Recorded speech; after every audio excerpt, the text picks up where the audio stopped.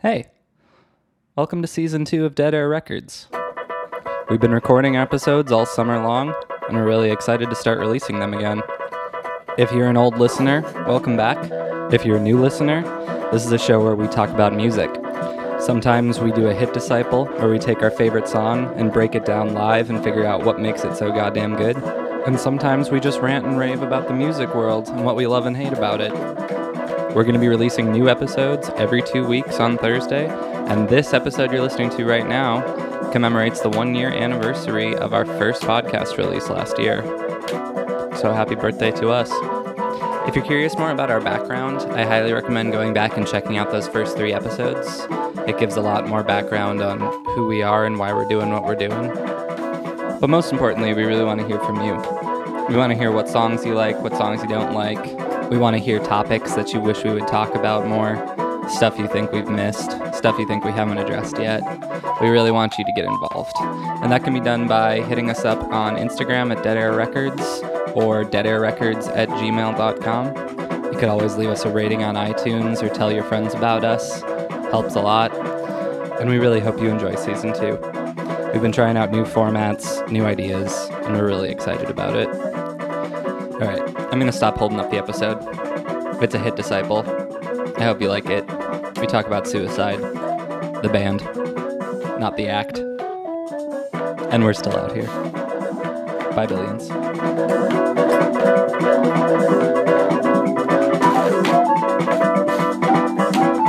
Yeah, we're Dead Air Records. Podcast is back. Episode 33. Yeah, it should be. We're gonna do it's Anonymous 2's turn to surprise me with a song, but he already ruined finally it. called me Anonymous 2. Oh, I thought I got it mixed up. Ha ha ha ha. Which is the whole point. And so should all of you be mixed up as we are. Didn't really surprise me with it because told me before we recorded because I need to actually download the song. Yeah, and it can only be so put surprising. Put it on my iTunes and play it. Maybe next time I can download it on your computer without you knowing. That'd be fun. Deep in the throes of a roofie trip. I'll steal your. Sorry. Do you want to introduce what we're playing? We're gonna do Shuri Shuri by Suicide, right. An electronic duo from the late 70s. Alan Vega and what's the other guy's name? I'm not a Suicide historian. Martin Rev. Alan Vega died last year. I remember I was working on no, that was 2 years ago. Shit, I was working on the album on my roof in Crown Heights, and I saw that Alan Vega died, and I just listened to the whole album. I just poured one out audibly. Poured one out audibly. Poured one out into my ears for Suicide, and then went back to my own devices. Suicide is a kind of thought of as a like early proto-punk group in aesthetic, at least, and also in sound. Yeah, I think that they kind of represent like this minimal, like fucking around on cheap electronic equipment, right? Yeah. That kind of DIY. Like, yeah, exactly. Yeah. Are they from New York? I think so. Are they from I don't know. I just Suicide. like their music. Yeah, they've got I also downloaded, like the album Suicide. I feel like sometime after I kind of became aware of other music other than classical stuff. And it was always kind of a little favorite of mine. Yeah, they're from New York City. Hell yeah. Suck it, rest of the world. This shit's from New York. Like us. Yeah, but they were like early fucking around with synthesizers, which is kind of cool. I feel like that kind of died out in like punk. Yeah, there's also I think that there is. It's worth mentioning that the Boss really liked Suicide, right? That Bruce Springsteen really was into Suicide and saw Suicide as like a very experimental extension of just normal singer-songwriting. Yeah, I think this really shows if you listen to Nebraska, which is like an album I would love to talk about at some point. I was gonna say, isn't there that story with it of like what is it? Is Highway Patrol or something like that? That's inspired by like Frankie Teardrop or something. Yeah, like that. and Bruce Springsteen played it for Alan Vega, and Alan Vega thought it was like his song and didn't remember writing it. He was like, "Oh shit, I don't remember writing this one." And, like, was convinced that it was like one of his songs and him singing it, and then it was actually Bruce Springsteen. Yeah. But I think that there's a couple of different perspectives that people see this album. One of them is as like this like grimy DIY album that like really kind of was about like really hypnotic repetitive shit and like a lot of creepy vocals. I kind of think later of like groups like White House that do a lot, or like even like Swans later on in the 80s, like the whole like like pretty consistently. Yeah. Like Sprechstimme kind of like some Schoenbergian. Yeah. It's right? got, I feel like it's got a weird like Germany kind of influence of just like weird kind of like expressionist singing. Expressionist was like a word that I was going to say as well. Yeah. It's like, yeah, because I feel like there's like the traditional storytelling type of songwriting, right? But like these are more kind of like postmodern songs intentionally. I feel like they try to break down things like who like narrator and narrated and like what, you know, play off of really minimal information a lot of the time. Yeah. Right. Like what are the words to this song? Or maybe we should do that after. Should we give it a listen? Oh baby, baby. Yeah. No. Let's give it a listen. So we're gonna do Cherie Cherie. There's two versions. We're gonna do like the initial album version. There's like a remix that came out shortly afterwards where they kind of put a bunch of filters and kind of effects on it. But we're gonna do the first one. So this is 1977 Cherie off of Suicide by Suicide.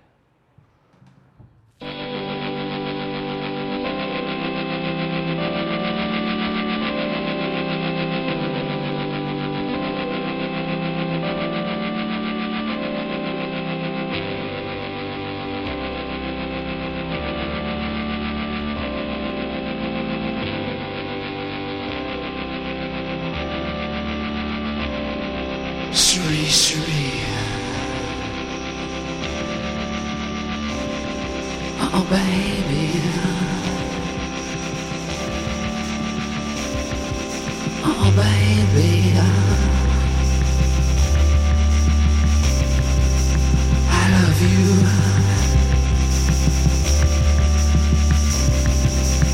Cherie, Cherie. Comic book fantasy. Oh, I love you. Oh, baby.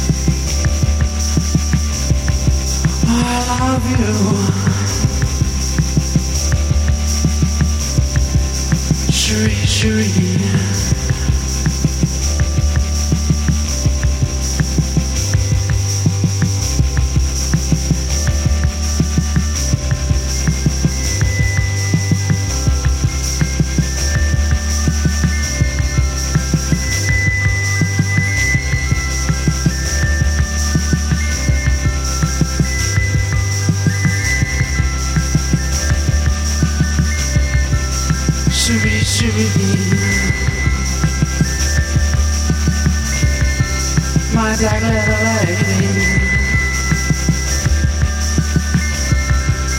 I love you. I love you. I'm fine here, baby. I'm fine here, baby.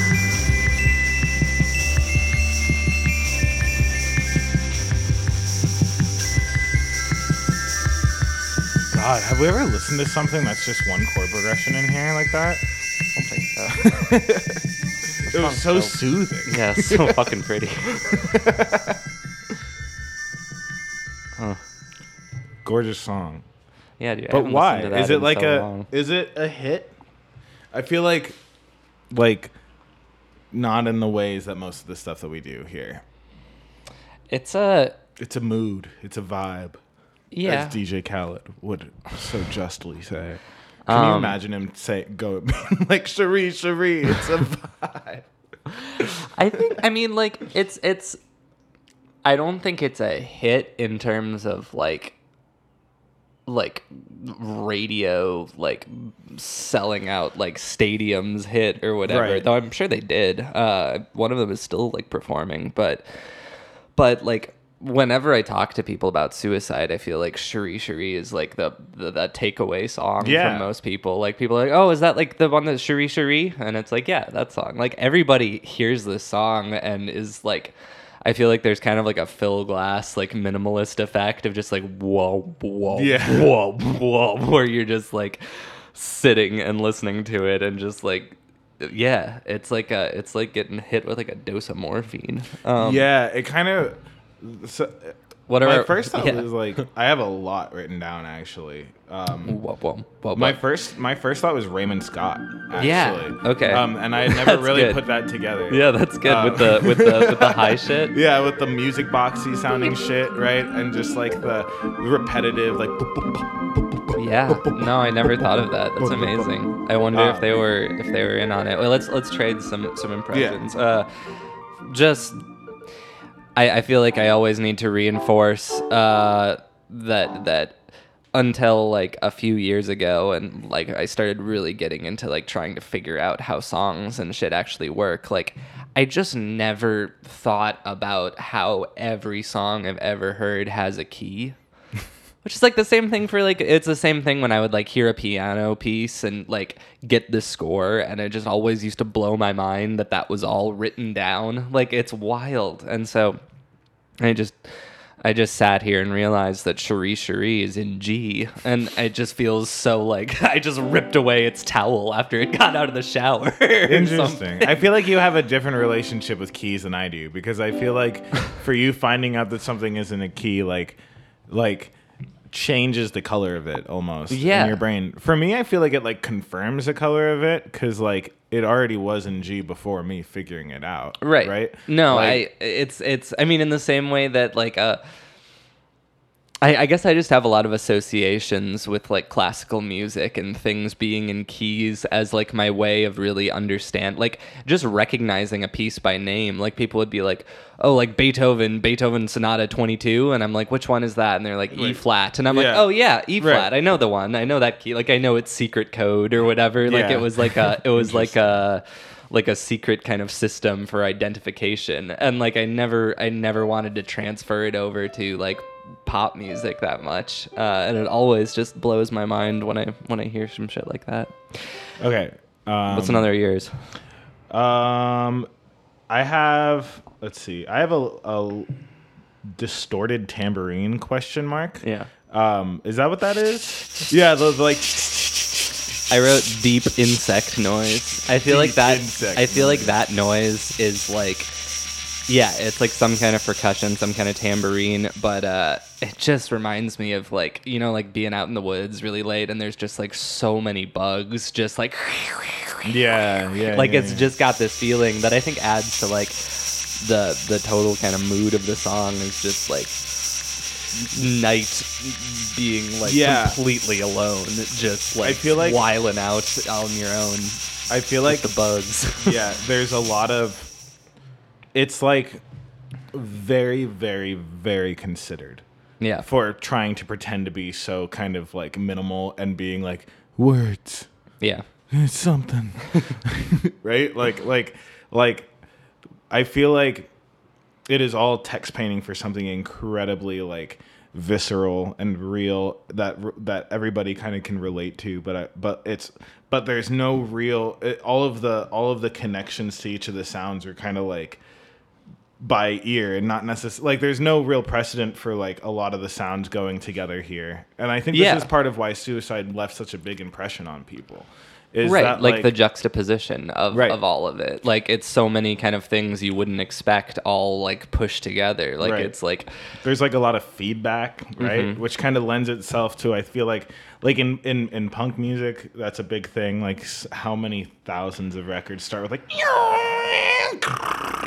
right? Or like but it also is like in the late 70s they were doing like spectralism stuff and like I feel like there's a lot of really high frequencies captured here that like that wasn't really put down to record in the same way beforehand. Like usually if a amp tweaks or whatever, or if like there's parts where this music box thing really starts to overdrive a bit because it's like clashing with something else, right? Yeah.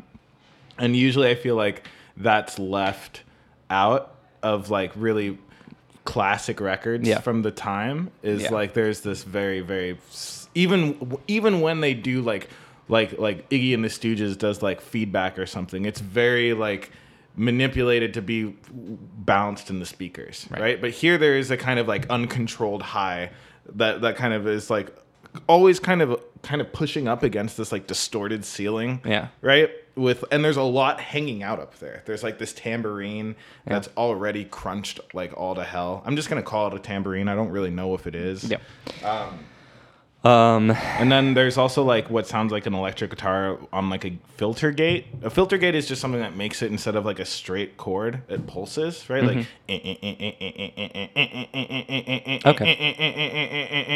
but they're just playing one note per each thing, or chord. And it's just like they're playing like a chord, right? So hypothetically they're like doing chords and whole notes, and it's pulsating eighth notes, right? Or at least that's what it sounds like.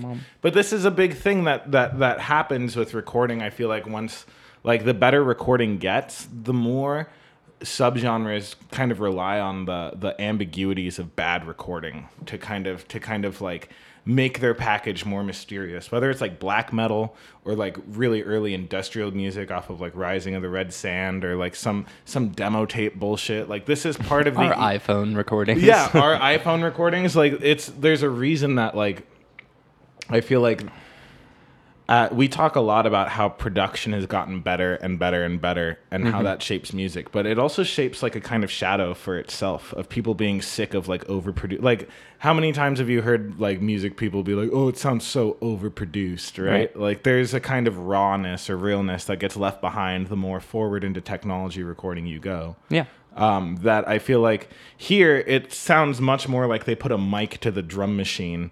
Or like, you know, like it's all still those technologies, but it's like used to sound cluttered, or not cluttered. It's a weird, because it's like gorgeous messy and considered, but like I mean, it's like it sounds messy, and it sounds like they were like intentionally trying to get it to sound like not amateur, but that's like what they were like going for. Yeah, or which is different. It's different to be like.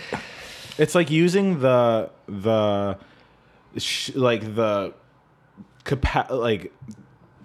these aren't like great studio recording qualities for most of the instruments. The vocals are pretty up there, you know.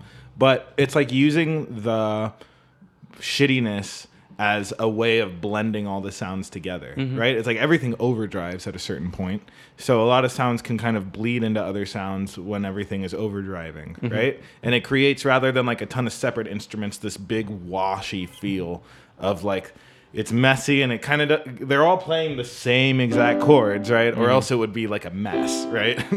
But it also, I feel like that really psychologically lends itself to make you kind of really almost affectionate about it. Like it's got like less so kind of mystique. But yeah, when you hear something that's just state of the art recording technology made in like Hollywood in like a $1 billion production studio, it'll sound great and it'll sound just like cash. But when you hear stuff like this, I feel like that it makes people really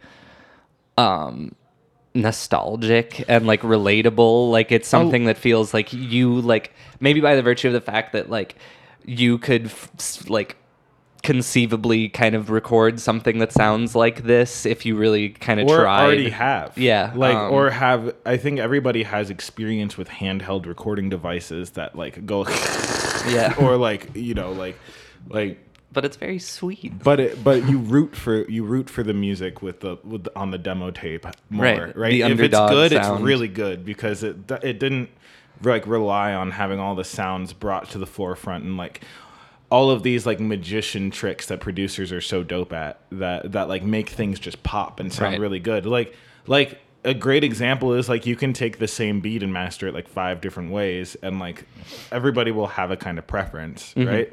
But here it's kind of like it's a big appeal to underground music. Underground music as a label that doesn't really mean anything anymore. Yeah. But I feel like back then counterculture was more of a thing that normal culture had to fight with all the time. Yeah. This is like the same era of like Fear doing the SNL show, right? Or is that later on? I don't know what that is. Fear, they were like the group that did New York's All Right. If you like saxophones. Do you know that song?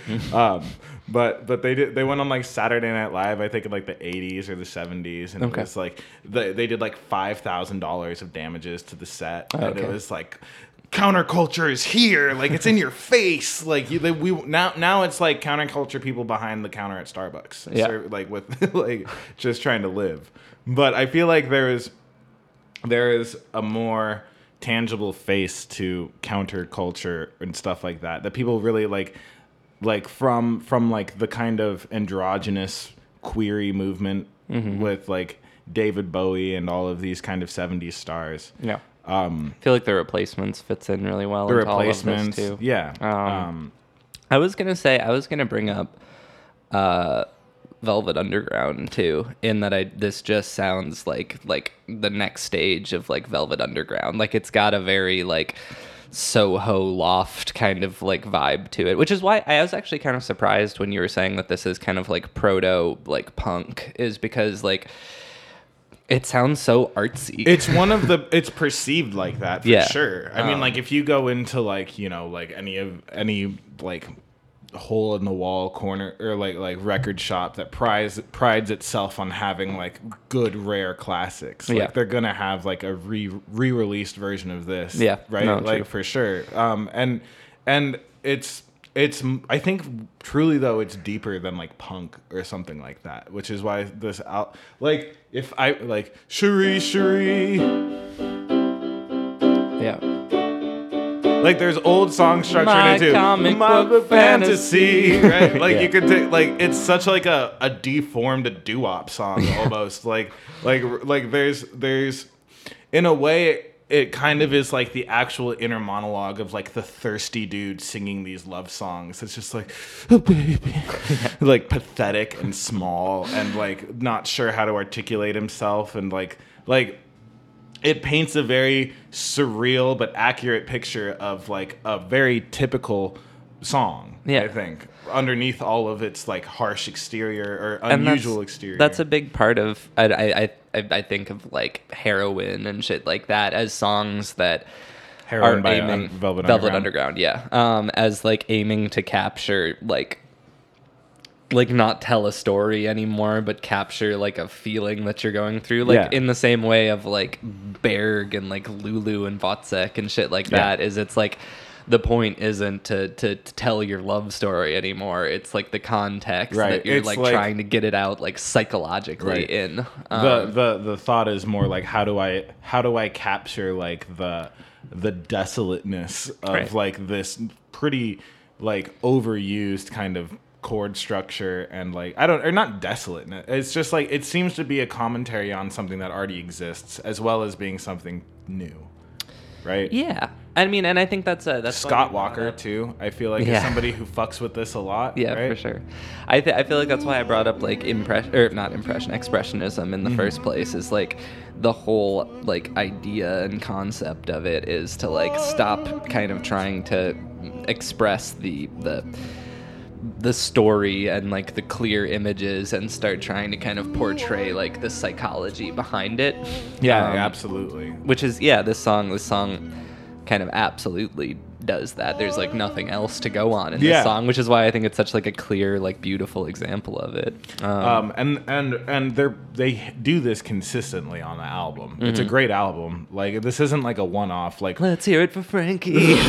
That's like one of the scariest songs of all. There's time. also like this drama when you listen to the full album of like, dude, is he gonna start screaming in Cherie Cherie? Like, is he like this narrator already? If you listen from beginning to end, is not trustworthy as far as the level that he keeps his voice. Like I remember some of the most piercing shrieks and screams are on this album. I remember like driving around on like a road trip listening to this album, probably for like one of the first times, and Let's Hear It for Frankie came on, and I like almost jerked the wheel. Like it was so it's nuts. So intense. Like it's a scary album. And in that way, just like with Nebraska, I feel like Cherie Cherie is like a chapter in this incredibly like post everything book where there is no narrative. It's just like a big lump of scary like thoughts and psychology with like loaded kind of music behind it that's a little too enjoyable for what the fuck he's talking about. That's something I feel like it would be cool to like compile like a list of like really intense albums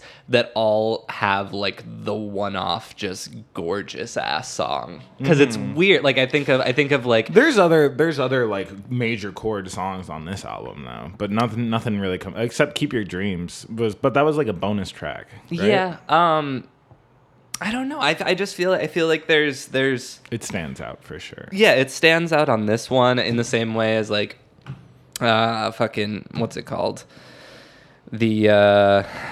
The Replacements track, the piano one on that, Androgynous. Like, Androgynous on that album is just like totally out of place. Or like what's the Yeah Yeah Yeahs, that one just like gorgeous Maps. Fucking love song on it amidst the last one? Yeah. Like just amidst all like the fucking pounding shit that's like there's something really fucking special about just like the out of place kind of refrain of like self-reflection and like intimacy in the midst of like a really intense context. Like it reminds me of like a slow movement in like a sonata or something more than anything. I think that's a good point.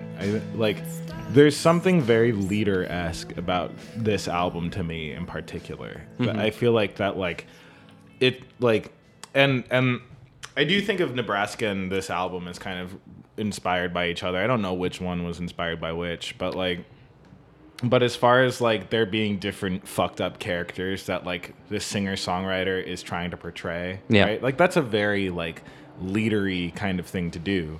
And I think it's very like it really reminds me of shit like Ervartung, right? Yeah. or like fucking like Votsek, right? But just like but with like pop commercial chords, which is like such a creepier idea for now, I feel like, than just like atonal music with him being like, Cherie, Cherie, I love you, right? Like I feel like having the like,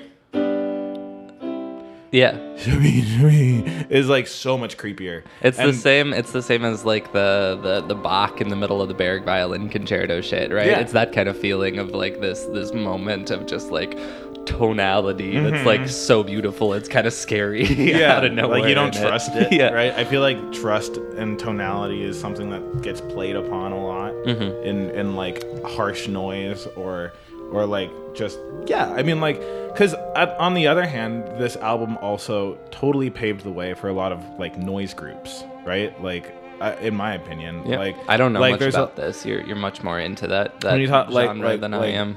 This kind of shit or like Psychic TV. Do you know Psychic TV? Mm-mm. They did like Discipline. I need discipline with just like the like screaming as hard as you can and as long as you can in the mic. Like there's not a lot of precedent for that in this kind of way. Yeah. Like it's not like a bluesy yell or something like that. It's like a horror movie yell that just is like the point purposefully trying to be abrasive and uncomfortable, right? Like the performance art era music. Yeah. Right? Yeah. Like this is huge for that too. This is like a weird start. I don't know how they had breaking their your finger front on so many teeth things. on the microphone, right? Screaming. Yeah, yeah. Right. Yeah. Like it's interesting because we've done a lot of music from this time. Yeah, but all on kind all of seem to be unaware of this, but this seems to be aware of all of that. Yeah, right. I was gonna my last thing I wanted to point. Well, actually, I had two little ones.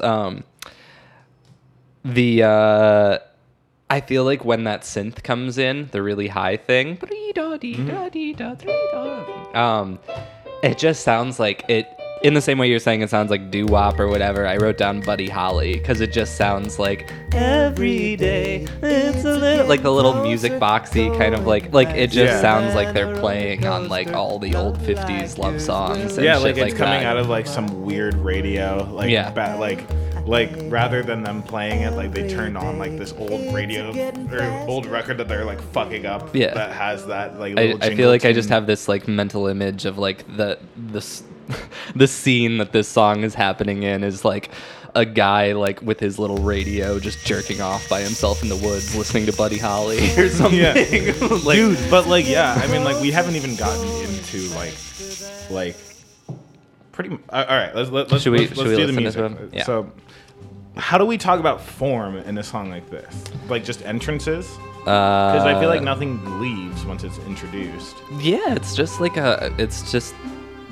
I mean, it's like a beat. Like there's no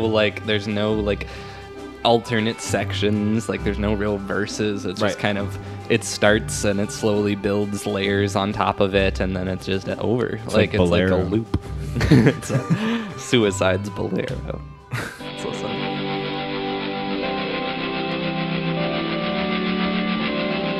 Stop it really quick. Can we do voicing of these chords? Because I feel like it matters, right?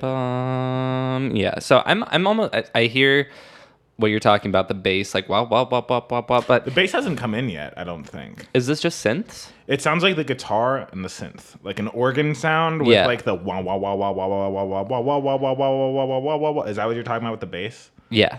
I guess I'm hearing. So that's an org. I was gonna say it sounds kind of like an organ keyboard synth sort of thing. It sounds like that thing. Yeah. But it's like I think it's doing the chords.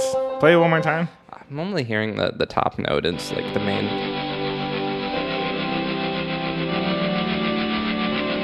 You know what? The guitar is actually doing like eighth note triplets. It's like bum bum bum bum bum bum bum bum bum. It's almost like a flanger rather than a filter gate.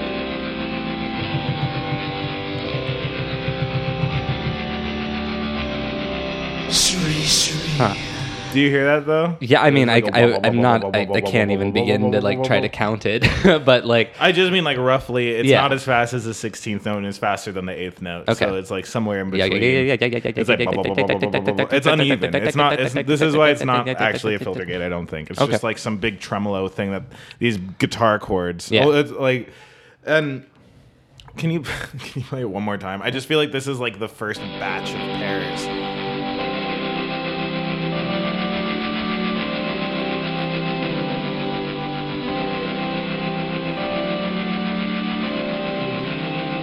I definitely hear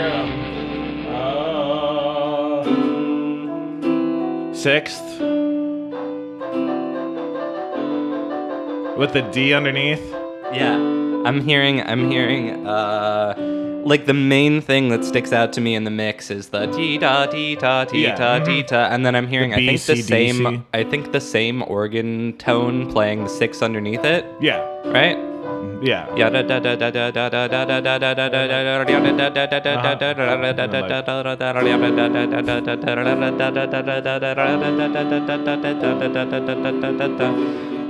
Think G's in the bass for all of it? I don't Until think so. the A? I was just being lazy.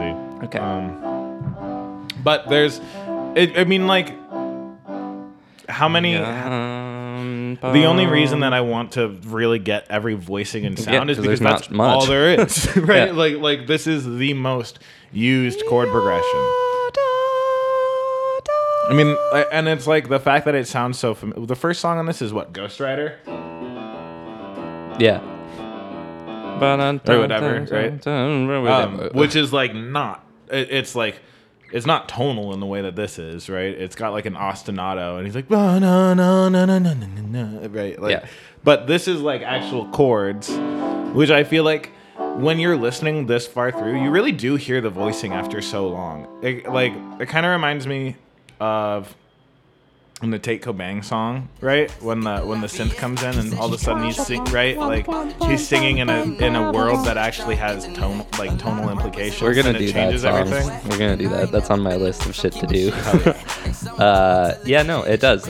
It's well, I mean, also it's just there for so long that you start having like out of necessity almost it's like you a need to listen to kaleidoscope. start hearing it because there's not like a ton else to listen to, especially before the high stuff comes in. Like I feel like the high stuff really is some kind of distracting kind of thing from like the core of what's going on in this. You said like beat making, and it's very much like it. I feel like this is like the there's always like a tonal part that you're afraid will get old really quickly, right? And then you like layer and structure lots of rhythmic things, so it sounds like it's getting bigger when it's like the same thing.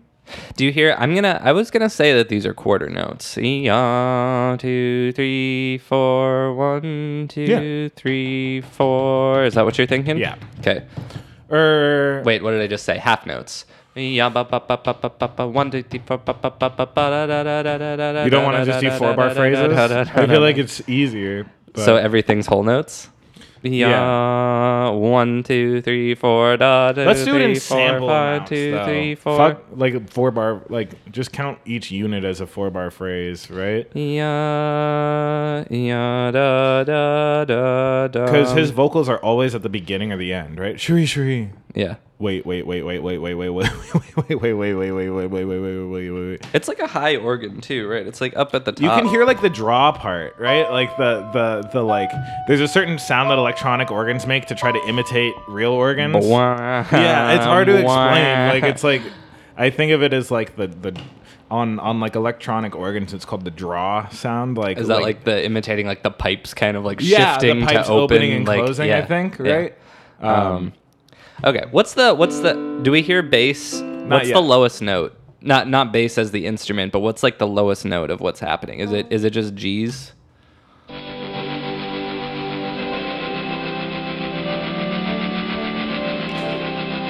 Hold on.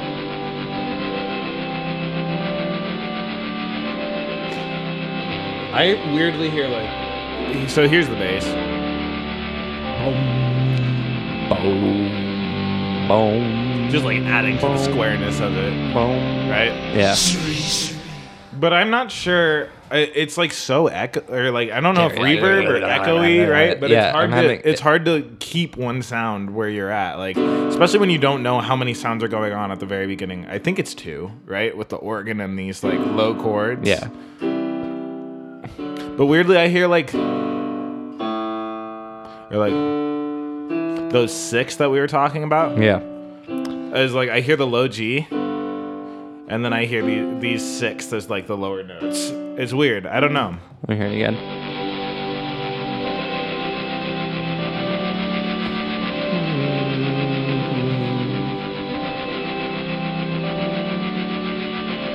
You also hear-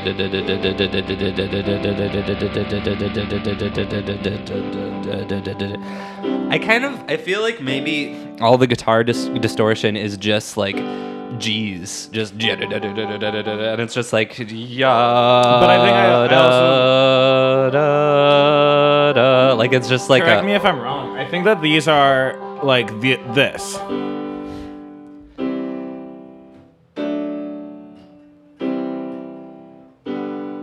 with like most of these common tone Gs. Because I feel like I distinctly hear all these notes. I remember feeling like I was hearing parallel fourths. Right? Yeah. I'll write them in tiny on my score. So you hear like the G, G, A, G in the middle of the... With like D. Which makes it go from kind of like just 6 to actually like a 1-6-4 chord, a 4-6-3 chord. Yeah. Yeah, it does make more sense. I'm kind of hearing just like a pedal tone G underneath everything in the guitar, though. Like, especially in this opening. Like, listen. Yeah, in the opening. But the bass does come in and play all the...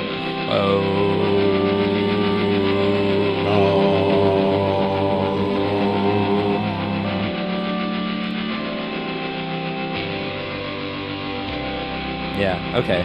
It's clear. It's really clear there.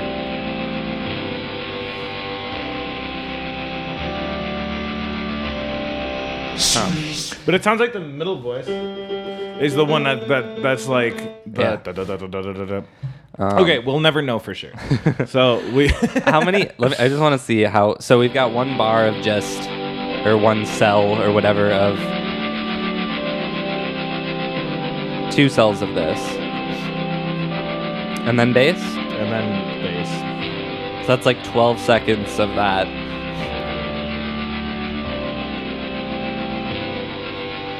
Repeat of that. And these are our only like ingredients so far. So it's like 4 boxes of... And then when he says shri shri, then not trying... This like... Like it just sounds like fucking... It just sounds like white noise at first. Yeah, it sounds like somebody just like left their radio on or something. And it's just like the middle of the night. Okay, so we've got, yeah, like 8-ish bars or whatever, 16. We've got cells of like 4.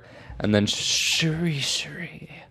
Do you hear... I was really interested last time when we were doing All for Love about the concept of pitched voice versus like unpitched voice. Specifically, we were talking about the like yeah, and you were hearing it as like the B he was about to sing. Because it was. Yeah, but that's... I feel like that's all about perception. Because like I don't hear it like that Sometimes, but with that one I'm particularly because the vocal exclamation was a dip, was hitting a note, dipping down, and then hitting that note again. Yeah, right. I feel like it's double iterating that he wants to sing that one in particular. But not to get caught up on this argument again. Right, I know what you're saying. There's a like difference if in anything, it just kind of alerted me to the fact that like I wonder about stuff like that, and I wonder if it's intentional or I wonder if it is like accidental. And I wonder how it's like perceived. Because I also wonder how many kids he has with different. Doesn't Rod Stewart have, with 5? No, Rod Stewart has 8 kids with 5 different women. We were looking up fun facts about Rod Stewart before the show. But it was interesting because like I really never considered that yeah as anything to do with like a musical pitch. And it was wild to hear how adamant you were that it did. Because like it doesn't come off that way to me. And I'm bringing it up because I don't hear shuri shuri. As like G. Maybe it ends with a G now that I'm like humming it and I know what the key of the song is, but like I've never thought for an instant that he was like singing this song. Oh baby. What about that one? Maybe stuff like that. Right? There's like this is what I feel like Sprechstimme was supposed to do, but he like only wanted to do it with things people couldn't predict anyway. Right? Like Sprechstimme is like... Or just like talk singing, right? Sprechstimme being Schoenberg's kind of big invention of like not really singing anymore, but kind of like, talking and with like pitches every once in a while. Oh, right. Like going through, it was just, he just made it so hard on himself and everyone else. Because he's like, here are all the notes that you're supposed to not really sing. And like, here's when I want you to really sing and not sing. And these notes are already hard as hell to hit because nobody's done this before. But and here are all my imaginary friends. and it was also his most successful piece, I feel like. Or the most successful ones, I feel like, were like Pierrot Lunaire. Pierrot Lunaire, and then what's the one with Napoleon? Oh, I don't fucking whatever know. it is, the one where it's like the prison camps with the Sprechstimme, like the army guy. It doesn't matter. Okay. But like I feel like those are his best ones, despite how weird it was for him to even try to do that.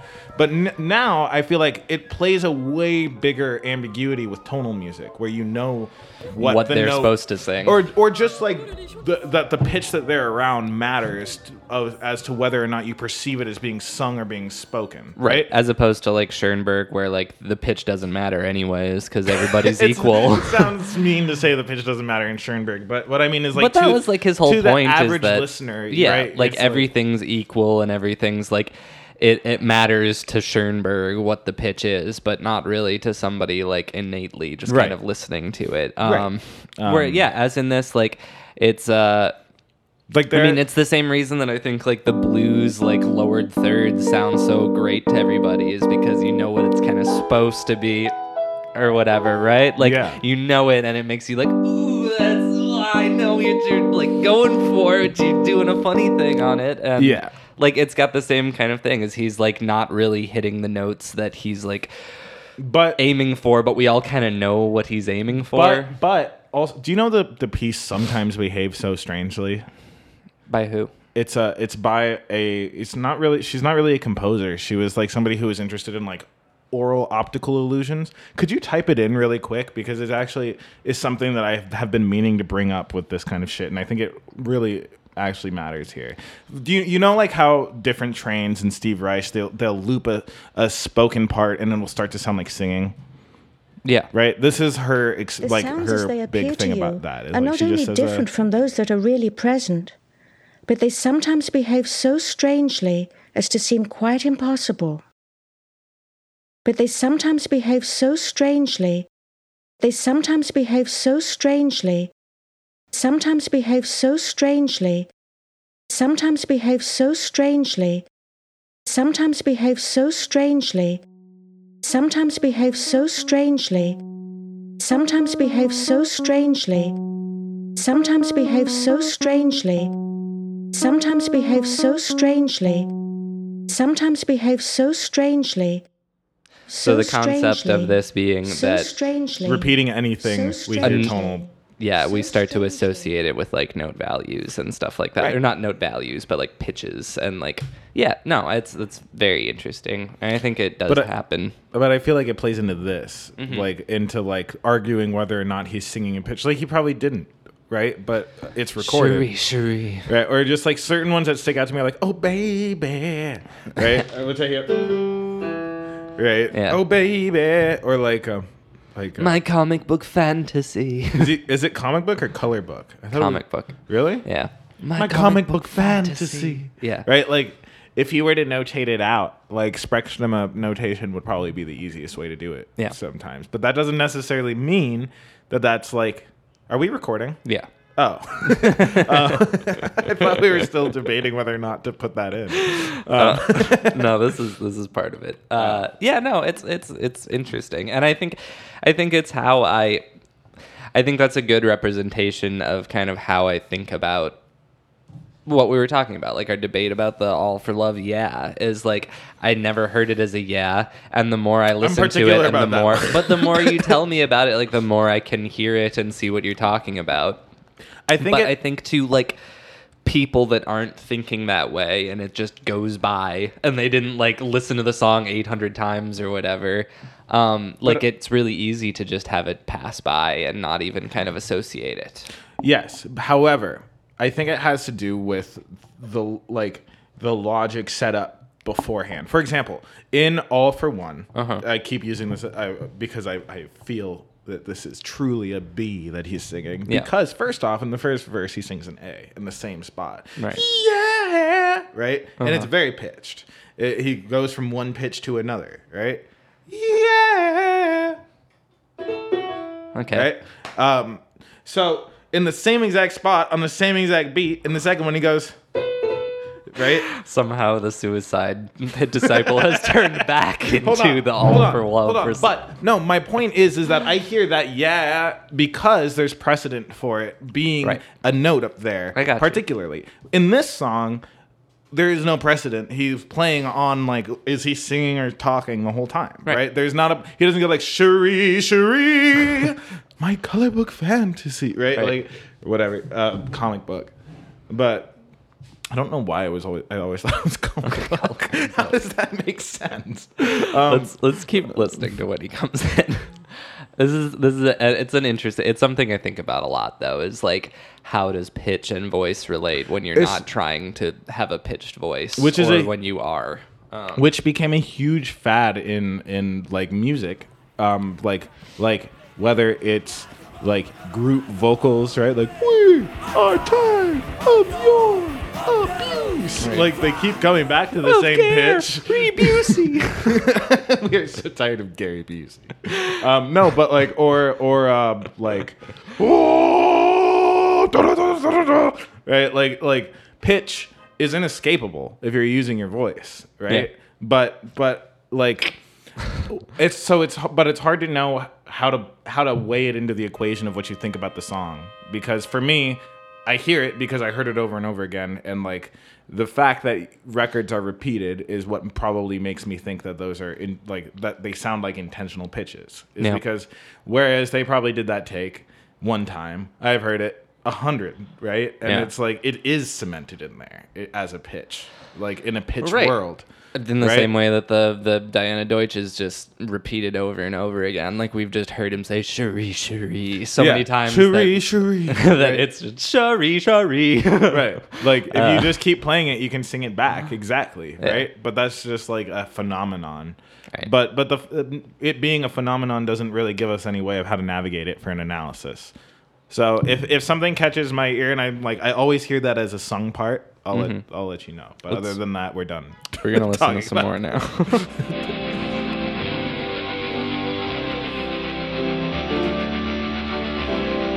Cherie, Cherie. Sounds like a D. Oh, baby. Pause it one more second. I know I said I was done talking about this, but it's a whole double vision. Oh, baby. It's a whole double vision that allows for multiple enjoyments of the song. How can it not be, right? Like, like he's just accenting the blocks with his words right now, right? Cherie, Cherie. Oh, baby.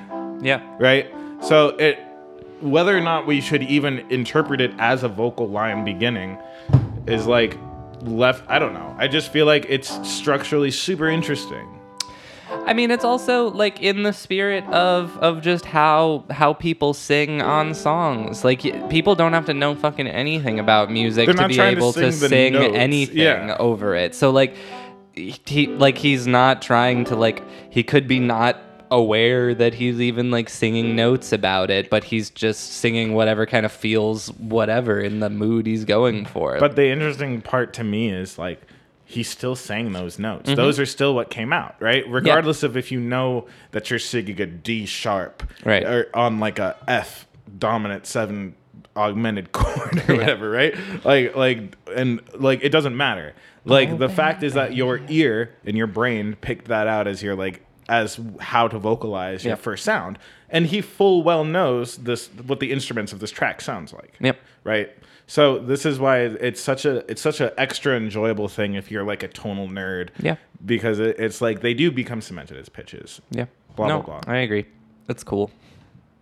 Let's keep listening. And in conclusion, Cherie, Cherie. Yeah. Or like a maraca. It's super distorted. Right. Sounds like a tambourine to me.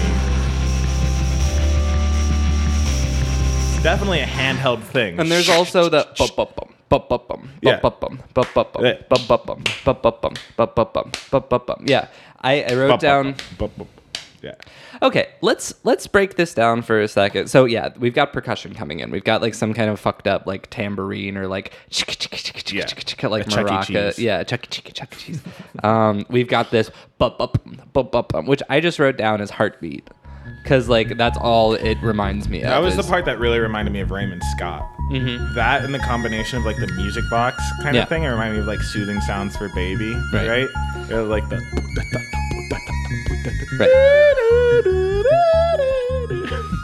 But think about...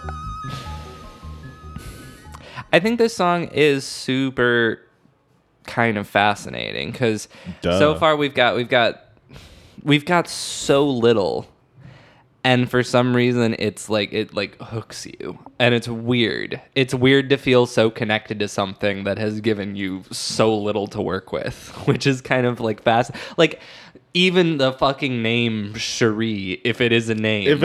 Yeah, like nobody's named that. I'm glad that we talked about that because I don't know anybody named Cherie. The song is called it. It's kind of a love song about this person. Maybe, or like an obsessive song. Is Cherie like his safe word, or like what is like Cherie? Because I don't like. It's not. All of these ambiguities are what makes the song interesting. That's what I'm saying. There's so much room for like interpretation as to what's going on. Like all you have is this chord progression that just hits all the notes of your lizard brain. Like there's this 1 4 5 4 in an uncreative way too, I would like to say, right? Yeah. Just in a block way. Right, like it's not trying to in the way that we gave the Chili Peppers shit about it. This is just that. Like it's like a church organ, like at a funeral or a wedding or something. Some downtime church organ shit. Like this shouldn't be as interesting as it is in this context. Right. Like it's weird that it's oh baby. Right, like if you really break it down, like nothing is really happening. Yeah. Like and that's probably the most like in a world where music is constantly trying to grab your attention for some from reason the very beginning. When I'm playing this while you're talking, it just sounds so inspirational.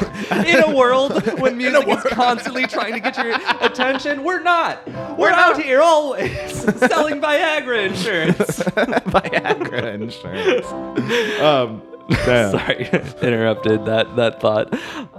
No, that was no, a good but there's thought. there's nothing like going on, which doesn't usually capture your head, like your ears, as well as this does, which is really fucking weird. But there's also a big precedent for like a very bare bones beginning being very captivating, right? That's like one of the like.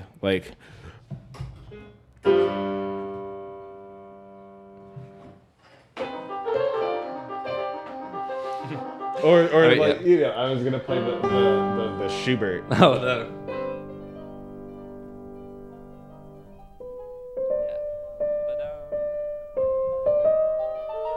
Yeah. Right. I know what you're talking where about. it just starts like. Yeah. It's like. Or like like I was thinking of the. Yeah. The right. Yeah. Chopin like these, impromptu. Like, yeah. These big fat stupid like. And we're off. But there's Here's no a little story. There's no moment of we're off with this song. It's just like right, like it has you in this moment of suspense, and then it comes in and it doesn't deliver, and then weirder stuff starts happening. Like it's evolving like a normal song, like in 4-bar phrases, and then with chords and drums coming in, right? But like it's like alien feeling. Alien is a word that I think of for Suicide quite a bit. I feel like if it just sounds like an alien playing major chords, that right, or like an alien trying to make like these like an pop alien song. just lucked its way into a church job. Like Cherie, Cherie, oh baby. Dude, like if you were to just play this song, it would be so boring, right? Yeah. But not. Probably. I mean, the song still has to be enjoyable in the way that it unfolds. Right, which makes me think that I feel like a lot of it really has to do with the juxtaposition that we were talking about earlier. Like, it's a really fucking fascinating collection of sounds. Like, we've got in like a proto-punk synth band from like the DIY 70s New York City, we've got like church organ, some kind of distortion, and like Sprechstimme all at the same time. Yeah, which is fucking weird. Yeah. Like that's not like that's weirder than most like contemporary Juilliard ensembles trying to be creepy or whatever they're doing. This person is hearing whoever wrote the song or the collaboration between, I feel like is hearing these things as like cultural pressure points to put on top of each other, almost like the ear goes deeper than what the notes are. It's about like what it is together. Yeah, like perception. Exactly. How it all like comes. Right? Like it's which is I feel like the coolest fad of modernism, which is like not just like I'm gonna devise like a 12-tone matrix and get my all combinatorial sets in a row so that I can then do a double inverted canon and all. And then of the if notes you study on the it 16, for a year, you'll actually figure out that it's a crossword puzzle. Versus like Sprechstimme and pop chords. Yeah. Right. And distortion.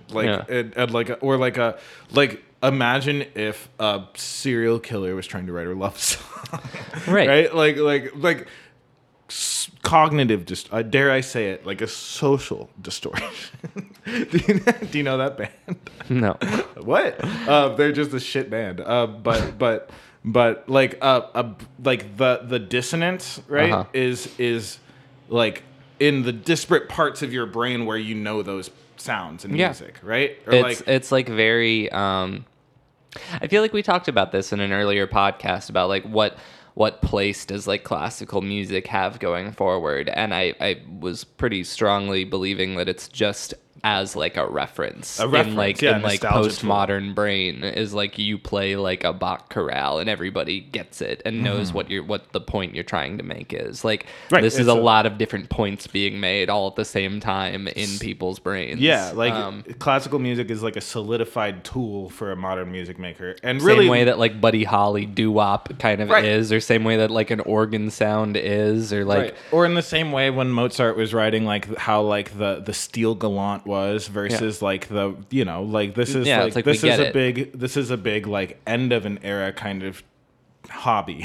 I feel like is like let's take all the trends and put them together in a bizarre ass way, or like in a really satisfying way, or a really not satisfying way, or in a totally unimagined way, but let's just like compile all of this stuff on top of each other and see what happens, because like it all has to be part of the same zeitgeist, right? Like it all has to be it was all made in the roughly the same 100 years, and it makes you feel good because you're recycling. but like it's a more interesting way of dealing with like modern materials than trying to ignore them and just make a complicated like head game, right? Or like a like harsher than thou kind of like aesthetic of like we're the most extreme because it's all hurts you physically, right? Like which became a real thing, I think. Like we play faster. When you buy our CD, you get a guy to punch you as well that comes with it. It comes with a bullet. He goes home with you and hits you, and says no backseas. Right.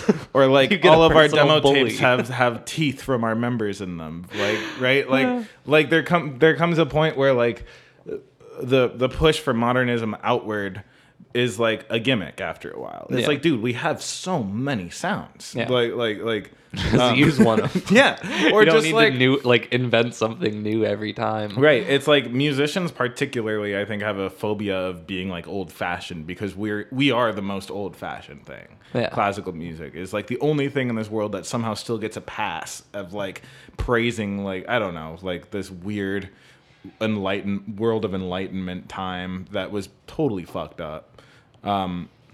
But using things that you know as like signifiers, right, is a dope modern practice that I always try to do for sure. And I think that it's the most clear in its way of communicating itself. Like something is wrong, right? Like these two things don't sit well. Yeah. Right. I think of kind of Charles Ives, but his was like in a more like in heady way. not heady because it's not even really that. I don't know. Like I feel like maybe in his time it sounded more like this does to me. You know, like when people were still going around doing military marches and playing like student fugues at the county fair. Yeah. Right. Like, but I don't know. I have a big soft spot for this kind of like harshness or modernism or pushing the envelope or whatever. Yeah. Like more so than just like the harsh game or the unlikable game or the unrelatable game, right? Because those are very real too. Like some people legitimately can't enjoy music unless they feel like somebody else can't enjoy it, right? Unless they get to go out with their friends and tell them all how they need to hear this thing that none of them will like. Dude, you've got to hear this 8 hours of white noise put through a black noise filter until it comes out purple noise. You haven't heard purple noise? Dude, purple noise is the only thing I listen to, dude. Here. Oh, baby.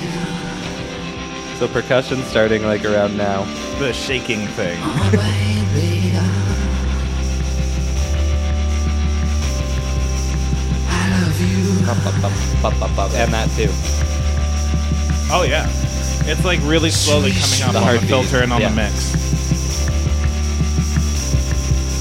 My coming fantasy. Oh, baby.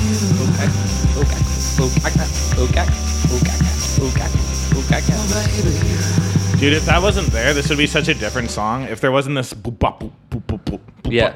boop boop boop boop. I wrote down random improv percussion because I feel like Like somebody's the- got like some like buttons and I feel like they're trying to like it sounds Like very the much different like sounds, like the same rhythm, but the pitch of the. I think the rhythm change. Maybe the rhythm doesn't change. Maybe it's just the pitch of because there's this like kind of happening in the it's like percussion, and it perceiving sounds up like and down, right? yeah, It's like Right. Yeah, it's got this like up down up right. down, up, So up, the up. way that I do that quite often when I record, and the way that I do it is that I just have like the like say that this is like a kick that they have, like, and then you just have like the pitch like assigned to a wheel, right? Boop bop boop. Yeah. Boop bop boop, and it's not like you're thinking of like from G to A, right? But Yeah. you're thinking like.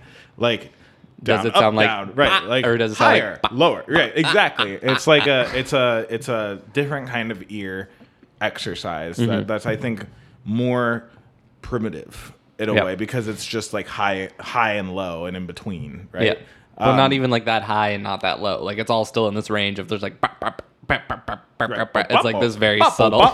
It's like when somebody says like I'm going to the grocery store. I'm going to the grocery store. Well, I'm yeah, going like- to the grocery store, right? Like just fucking with like Yeah, no, but like listen, I want to listen one more time just to where because I feel like they're changing. I feel like it's really consistent for a while and then it starts getting like it really comes across as somebody like fucking with it and kind of maybe trying to keep the same thing but screwing up a little and kind of like not really not caring because obviously they're caring because they're keeping the rhythm so fucking like consistent. I think that on it's it. probably a drum machine. Yeah. That they then have a Like a knob little- for. a I don't knob. think that they're playing it perfectly in time every time like that. Let me hear it again. This is Oh Baby comes in.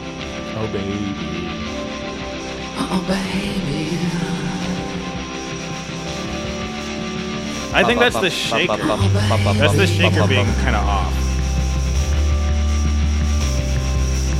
I love you. It's super quiet. Sweet. But it's But still it on starts- beat. Yeah. No, it's on beat, but it starts in just so quiet Yeah. that it almost it blends in fades with in everything. really slowly. Yeah. Yeah. I love you. Yeah. It's switching, right? Yeah. Oh, baby. There's no way to predict it. It's like all the possible variations of it, right? Yeah. All right. So we're at like a minute 14 in and we've just had like the big dramatic entry of This is the last thing Lil to come Guy. in. Yeah. As far as like when we talk about the song or whatever, right? Like Yeah. everything from here is just kept in play. which is right? our patent, by the way. Nobody can't better have the fucking steal song. the song from us. That's that song before anything repeats. Is it so? The rhythm is like, yeah. Yeah, it's just eighth, eighth rest, 3 eighths, eighth rest. Keep doing that. Keep doing Wait.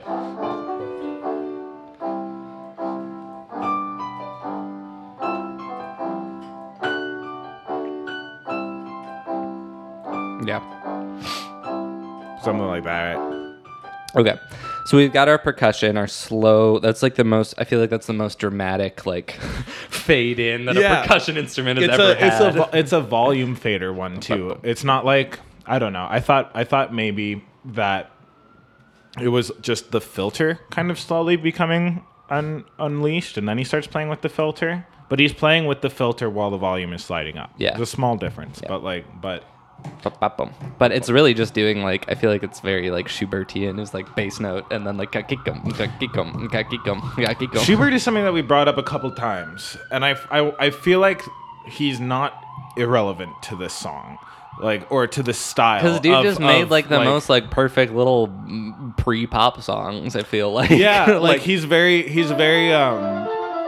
like everything is a symbol, right? Yeah. Like he has a note and it's like because the guy is like trudging around or something, right? Or like there's something similar in the craft. And it's not, which is interesting. I feel like it's really consistent song by song too. Like you don't get these songs where like wonky shit happens and you do these like dances in the middle of it and some like trio section that doesn't make any sense. Like it's a very, I feel like he really kind of got a handle on like a consistent tone through a song, of like a mood and an affect that didn't really like vibe. Shift weirdly enough to take you out of the moment. Like he was able to, like a Beethoven or Schumann even. I feel like Schumann, like as much as I love shit by him, recitative a lot of the times. Yeah, like and every like, word really matters and needs to be different. And really likes kind of weirding you out. Like there's like I feel like that's part of Schumann is just like, oh, weird. Like that we've done that right now. But like, you modulated like to a random ass key. Yeah, like but you it's really different like when Schubert does it. Schubert will just be plunking along, and then all of a sudden he'll just be in the new key, right? Yeah. Like without any difference. It's like that kind of difference. I don't know. I feel like you nailed it with saying that it's like creating like a one sound for all the lyrical content, right? It's like a page-long thing that fits this mood. That's a very, very weird and hard skill to do that I feel like is really inherent with songwriting. Right? Yeah, or like I feel like I talk about it in terms of like films too. Like people always talk about how weird like a big reason like certain movies are just weird and confusing is because you can't tell like what kind of tone they're going for. It's like the Three Musketeers just has like weird rapey scenes and then like comedy and then a guy getting his head cut off and then somebody jumping off a cliff and committing like suicide and it's for kids and you're like, what is going, like it's like Rod tonally Stewart comes in, it's just confused. It doesn't know what it's going for, which I think is one of the inherent problems of music that is quote unquote overproduced or movies that are quote unquote overproduced is that there's so many people with so many different ideas doing things that there's no real solid vibe. Right? Yeah. And like when you watch like 2012 or whatever that movie was, right? That's just like it's John all Cusack? over. Yeah. Oh man, I will not stand for dissing that movie. No, I'm just saying like classic. I remember I feel like or what was I saw this movie once called like Pacific Rim. Oh yeah. Which is just like, or maybe I don't know, but I just feel like high budget movies I'm always confused as hell.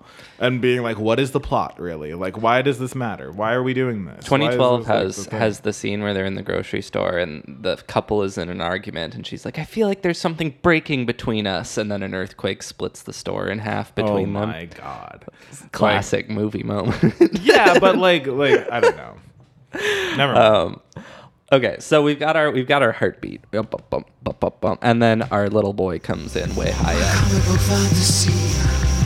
My color book fantasy. I love you. Oh, baby. He's getting higher, regardless of if he's singing pitches or not. Yeah, his tone of voice is getting higher, which then leads to the highest thing, right? So do you not hear like a dotted rhythm? No, I just heard this. Play it one more time. It wouldn't surprise me if it was just the quarter notes. Yum bum bum.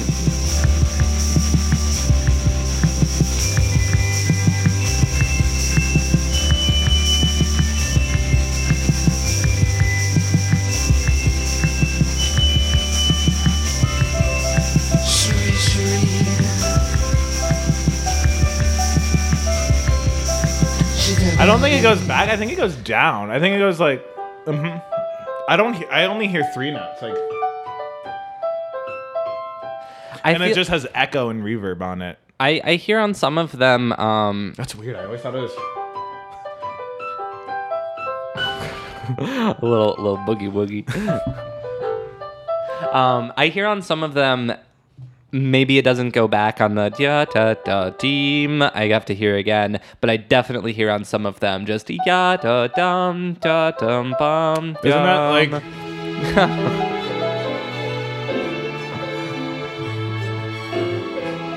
Yeah. Yeah. Bum bum dum bum bum. Bittersweet. Oh, it's a bit.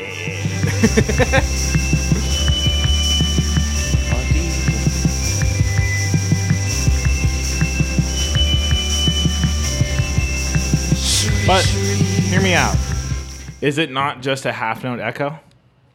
It could be. Like, wait.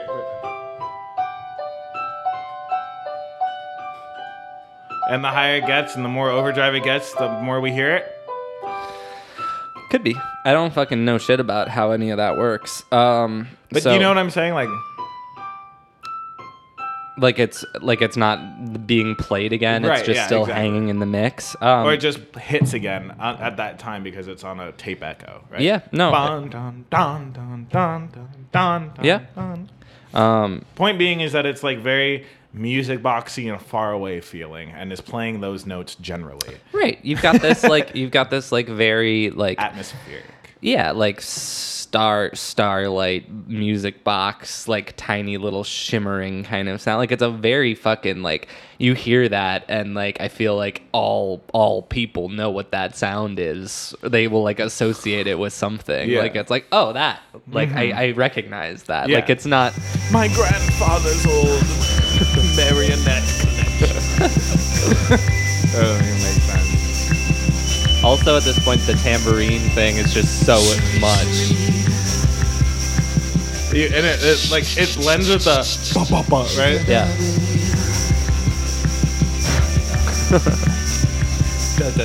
You kind of start to feel that the tambourine and the are starting to make a rhythm. Yeah. Tambourine.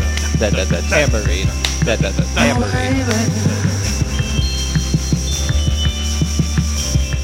So there we have like da da da dee da da da. First inversion C major chord, da da right? dee da. We're talking about the really high part here, where I feel like it just changed for the first time, right? Let me hear it again.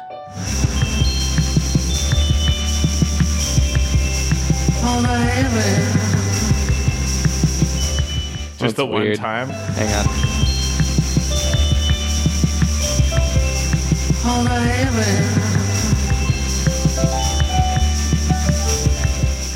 Yo da da dee. Oh, it goes all the way up to C. Then D major down. Ya ta tum dum pa bum. Why do I think this one is dotted again? Maybe it's not. Hold on.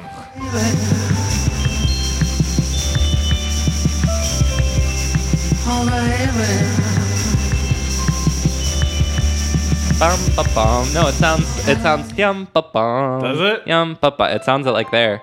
I don't think for the first one, but there it sounds.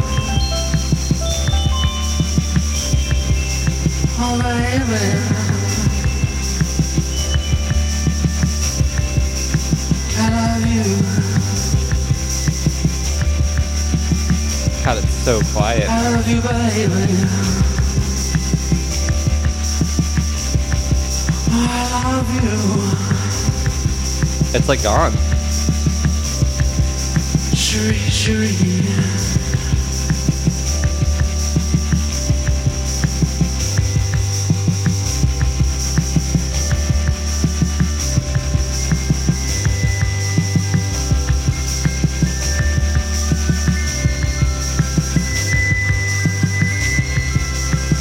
He's doing like just a ton of different versions of outlining the chords, right? Yeah. Cherie, cherie. I've got a thought. This is making me feel like this song was just like, okay, what do we've got? Like, it's like at 3 minutes, I think 42 seconds. Where are we right now? We're at 2:47. Okay. I feel like this song was like a 5-minute jam, where everybody was like on an instrument recording a session. They had 5 minutes of every instrument playing, and then somebody just sat down with like the mixer and faded everything in and out. Like, nothing here sounds like it's just like starting at this point. Like, everything sounds like it's just in and out and in and out. Like, but the only person improvising is the high pitched thing. Everything else is just doing the same thing over and over again. That for sure is being phased in and out. That and the voice are like the kind of main speakers of the song. And the bum to a certain extent, like it's got like it's got variation as well, right? Right, but like it's wild because it gives this. You know what? Like, psychologically, I feel like it's a lot like that Talking Heads song we talked about. Is that this is less of like a song with like a structure and more of just like a thing that you kind of fade into and then fade out of. Mm-hmm. Like, it's like it makes you feel like safe because it seems like you're like this fly on the wall in like just somebody's like little like event that's happening in a recording studio. And it's like, kind of always happening, right? You can return and it's always the same. Yeah, right? it's just like, it's like got this very kind of like timeless, infinite sort of feeling to it. It's just like, oh yeah, that part, like he's still playing, listen, and you turn up the volume knob and he's still there going like...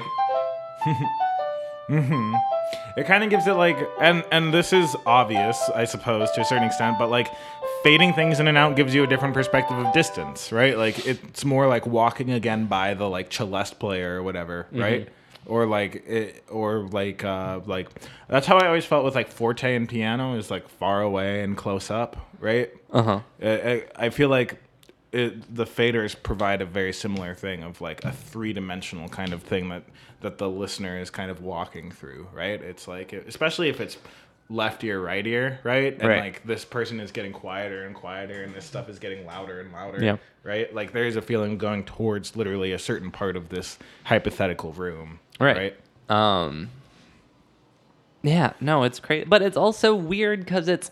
Like, what does that mean in the context of this guy's, like, love song fantasy? Maybe it's time to talk about his words. Yeah. Because I feel like... We've got, like, 50 seconds left. Should we finish the song? So, like, I honestly don't really want to, like, notate shit for this. Like, it seems like it would almost kind of ruin it to be like, oh, what exact note did he, like, kind of play up there in his C major, D major, C major, C major, C major, D major? Like, it's obviously just somebody kind of fucking around and having, like... Right, like, we could go do our own jam of this. Right? And, like... Which is probably just, like, they just... are super stoned just sitting around playing it over and over and over again until they've got like an hour and then they have to cut a 3-minute song out of it. That's like what it feels like, because it's like this was really relaxing for them to play, so they played it a bunch, and then like probably the vocals were like one of the last things they put in, and he kind of just like went in the booth and kind of sang words over the jam that they had. Because you can also tell, like, when he comes in, like, certain things fade out. Like, it's very intentional. Like, I do that with the podcast. When, like, when one of us makes a point and the music's too loud, I drop the music and boost the vocals so that we can hear what you say. And, like, it's that. Like, it sounds like they're, like, turning down the mix. It's very so that much a song, like how in DJ Rashad, you can hear him, like, turning up and down the master volume knob, right? Weirdly, or like you can hear the person controlling the knobs, which is always a cool thing to hear. Yeah, right? It's like super personal feeling. Like, oh, I heard like you do that. Right, like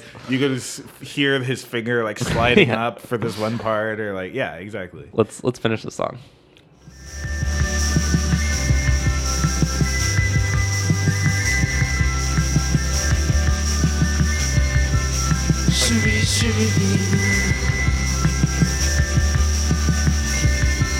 My black leather lady. What did he say? My right hand lady? My black leather lady.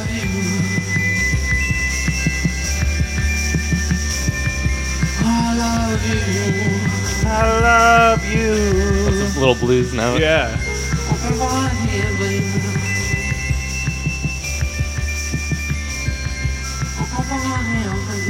I want him.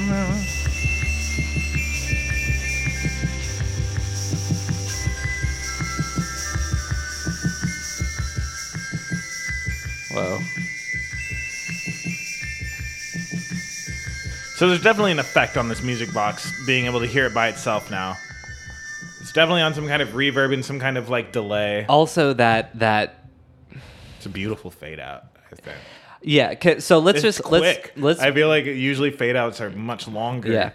I wanted to preface this quick listening that we just did with this, but now I'll ask it again. Like, what wins? Because like there's like a like like some parts of this song like take first place by the end of this song, like, right? Like what, like we have everything as loud as it is at a certain point. He's singing as like intensely at the end as he can.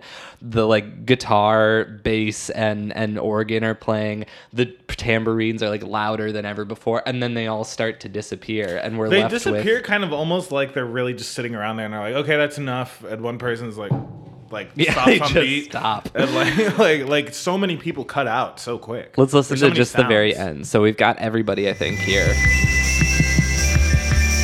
Organ still going strong. Everything pretty much.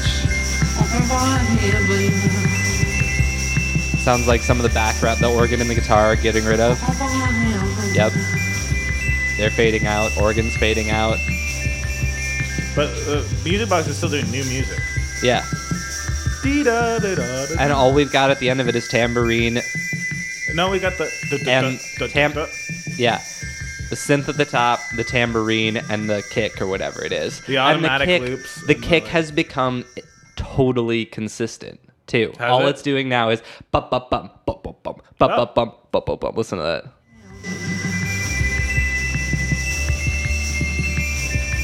No, not yet. Here. Interesting. That's It's like fucking wild. once he has his time to be hurting, he goes back to being a robot. And that's our. I think the high synth wins. Yeah, I mean, just like, by a hair. Yeah. Like in the horse race of this song. it's kind of like a last ding. Yeah. Right. Like as everything else is like, and it gets more cutesy. Like that is the one thing that's gotten more intense and more like musically like developed Yeah, throughout like, the whole song. the shyest, kind of most led up to thing won't shut up by the end. Right. Like The one that started was so from shy some, and like quiet. Yeah. it started from such humble beginnings, and by the end it's And just now like it's- yeah. Or it's like. yeah, it's got like extra dotted rhythms. It's got new notes. Definitely It's somebody like, sitting around playing, right? Just the same way that I feel like the yeah, right? It's somebody sitting around fucking around with like basically the same couple of choices. That's right? a crazy like psychological thing too. Is I keep saying that's my buzzword for this episode apparently. Is it? Yeah, but it's like I feel like the kick drum player lost the race before the kick drum stopped. Like he stopped being able to like improvise and do new stuff, and he I don't just like I just feel like it's a very interesting like hall of mirrors to suddenly be the star and then go back to being a robot. Right? Yeah. It's kind of like he's been so diligent of our not being masculine he kick drum. I got a problem with doing that with talking about notes. Yeah. When I teach him, I was like, "Who's he?" Or you know, like, but Who's like, Ha? it's like when something is moving out of the corner of your eye, and then Yeah. like, because unless I'm sitting there like really listening really closely, I probably will feel like something is different, but I don't really know what. Yeah. Right. No, it's super. It's I very mean, that subtle. whole progression of like the kick drum's development is like one of the most subtle pieces of this song. I feel like, it's like an entire arc, you know, like with everything else. It's like fade in from absolute nothingness to just like to the main thing. Yeah, to the main thing, switching every time. Yeah. To then like becoming for the first time in the song, Like the finally, centerpiece? just a normal drum at the end. But also, right? it's like the most centerpiece that it ever is, If right it- in the last minute of like, Yeah. like that, and the tambourine and the high part Yeah. are like the big three things. But why would it not then be keep improvising or something. Like, Yeah, it's weird. Why does it return to? It lends power to the high thing for it to do that. Because if they were fighting, or not fighting, right? But if it was doing weird things, but I would have been fine with that. Right, like that would have been something I would have been just as stoked about. I feel like this choice is just strange to me. I mean, that would have felt like natural, which I think makes it kind of spooky to me. That it just goes to like being so strict right in the close of the song. Is it gives up on its own like uniqueness, and starts just being like what it is. Or like I guy guess walked away. I guess it could have just been like bum bum bum bum bum bum bum bum bum. Like it still at least got the high and the low. Yeah. But yeah, so the instruments. Is that it? Is that the end? Yeah, that's the end. Whew. It was such an enjoyable and not stressful one to do. I feel like I got to just sit and pontificate. Yeah, it was low pressure. Okay, wait. Can we do the vocals and just get a general arc of his voice through the song? Like listen to the so like. Every little chunk of this starts with the Cherie Cherie. Like, oh, baby, I love you. Great. I think that's in almost every one. Oh, baby, I love you, baby. I love you, Cherie, Cherie. I love you, I love you. Like, the only unique lines in each verse are my comic book fantasy. So there's one thing that stands out. My black leather lady. Shut the door, come play with me. But yeah, other than that, it's just this kind of, I love you. Like it's got like the Rod Stewart. Like if you unpitched Rod Stewart, I feel like it would sound like slow this. Rod Stewart down.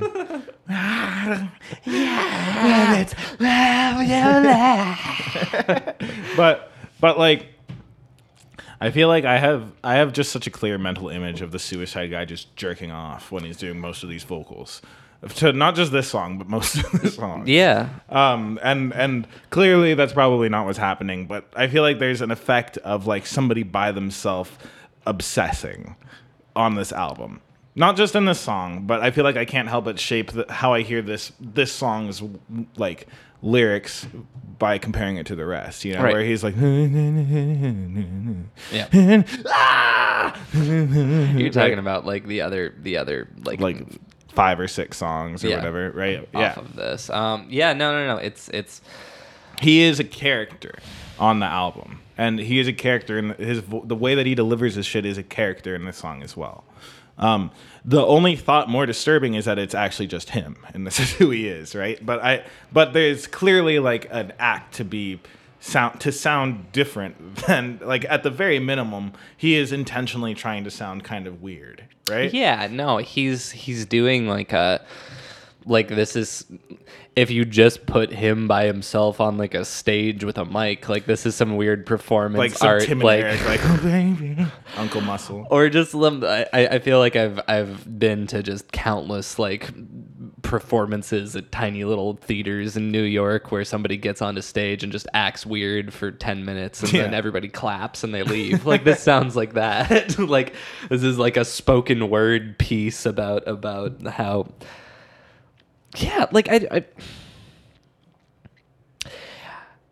think it's interesting that I think back to what we were saying earlier, it's fascinating that Cherie, like I feel like everybody knows deep down this is some kind of love song. More based on like the context clues and I guess the I love yous, because that's pretty clear.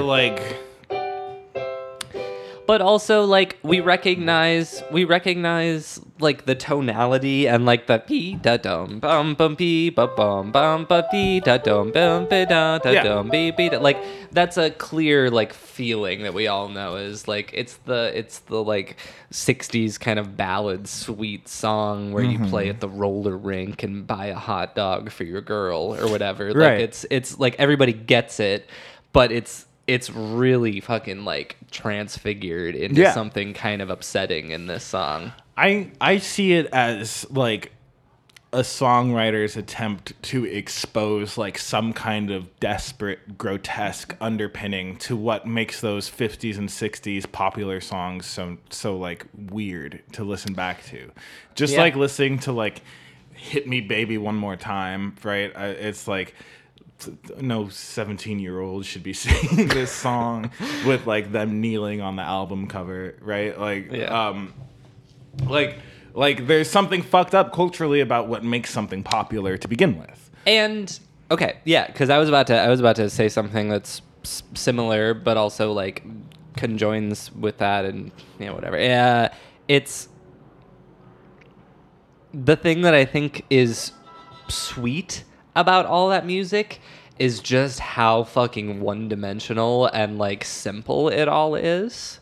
Like that's what is inherently cute about it. Is just like, oh, it's back in a time when people were fucking stupid and only thought about that. But like as it's evolved, like I feel like this song really illustrates pretty well that like shit is not that simple. Right. Like that's a big part of it. Is it's like it's hard to connect with a song like a doo-wop love ballad from the 50s because you're just like you feel like just smarter in than the wave them. and like yeah during like first wave feminism and like the after like the civil riots and stuff like that. That like racism's bad. You know that people deserve equal rights. You know so much more. So it's hard to be like, oh yeah, this is my song. Right, and it's almost like somebody trying to cling to this one like stupidness that they perceive or the one dimensional like because it's just like how like people fantasize this time period because it was nice because they didn't have to think about shit, right? Like specifically white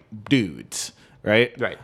Is like, yeah, we have all of these nice pop doo-wop songs by these groups that we won't even let in the front door, and like isn't it so nice? My daughter's going to her prom and they're gonna like hire this group to play this slow dance song, but like really like America is a horrible place and everything that you do is kind of tainted with evil, or at the very least the oppression of somebody else, right? Sure. And it's hard for people to let go. This is like the whole neocon kind of dream, I feel like, is that it's harder for people to let go or realize that this time sucked for most people. Right? It's like we have to get back to what the founding fathers wanted in the 1960s. I think there's something like, deep though, because I like yes to all of that, but like I feel like at the end of the day, like people kind of like wish that it could be as like simple and stupid as it was, like not in like an evil way. But the more you know,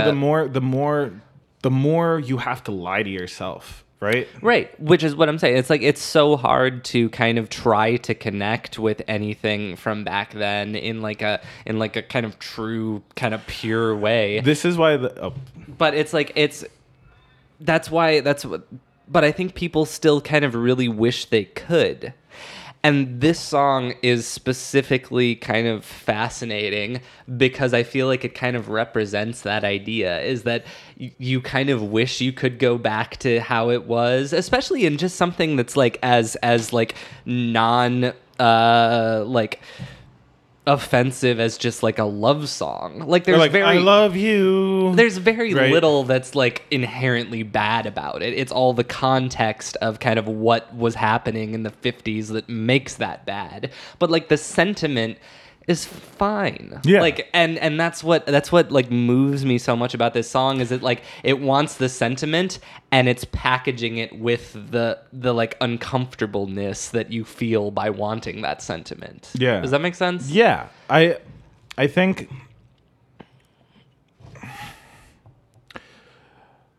that there's something maybe even being questioned about like are love songs inherently good? Like I don't know. I think of like the kind of social wokeness that was trying to happen in the 70s, of like how just blatantly misogynistic all radio songs are, or all anything is, right? At the time.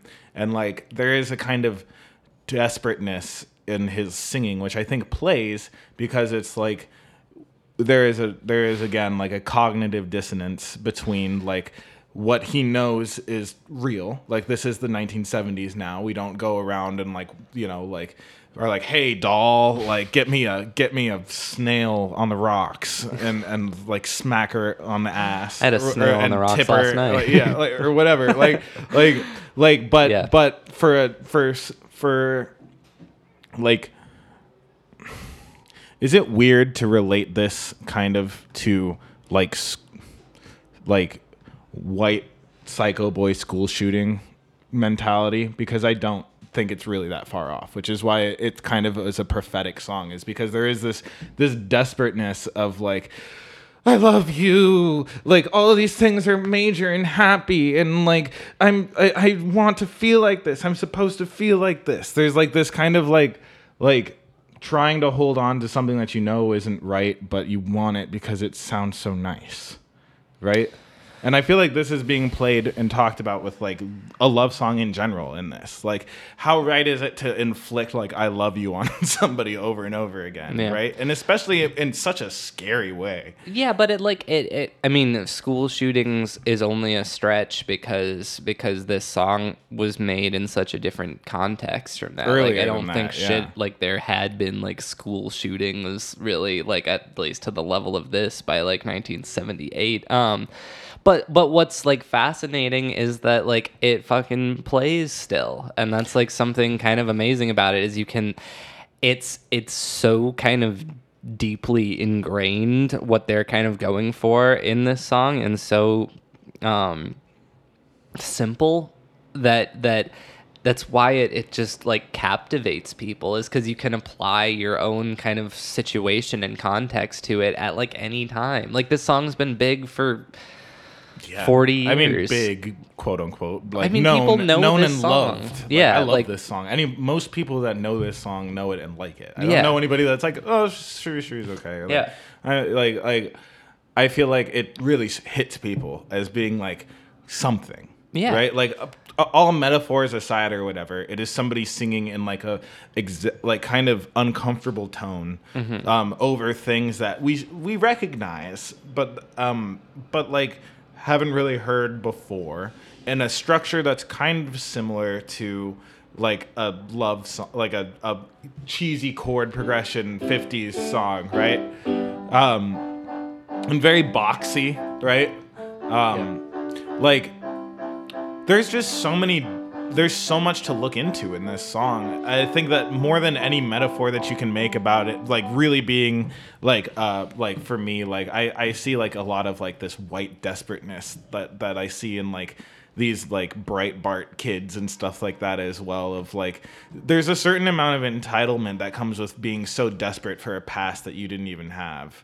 I feel like is like, I mean, but yeah, you can my point is that like, yeah, I can pile on metaphors and shit like that, but what's striking is just like the like bizarre combination. Yeah, and that just sets people's brains off, and then, right, like in all different things, it's like bad and uncomfortable, and like everybody has a bad and uncomfortable, and a want, right, and like there's just a like, I don't know, this song is something. The song is something that's, I feel like usually I'm pretty done with talking about something by the time we're at the end of the podcast, but I'm not.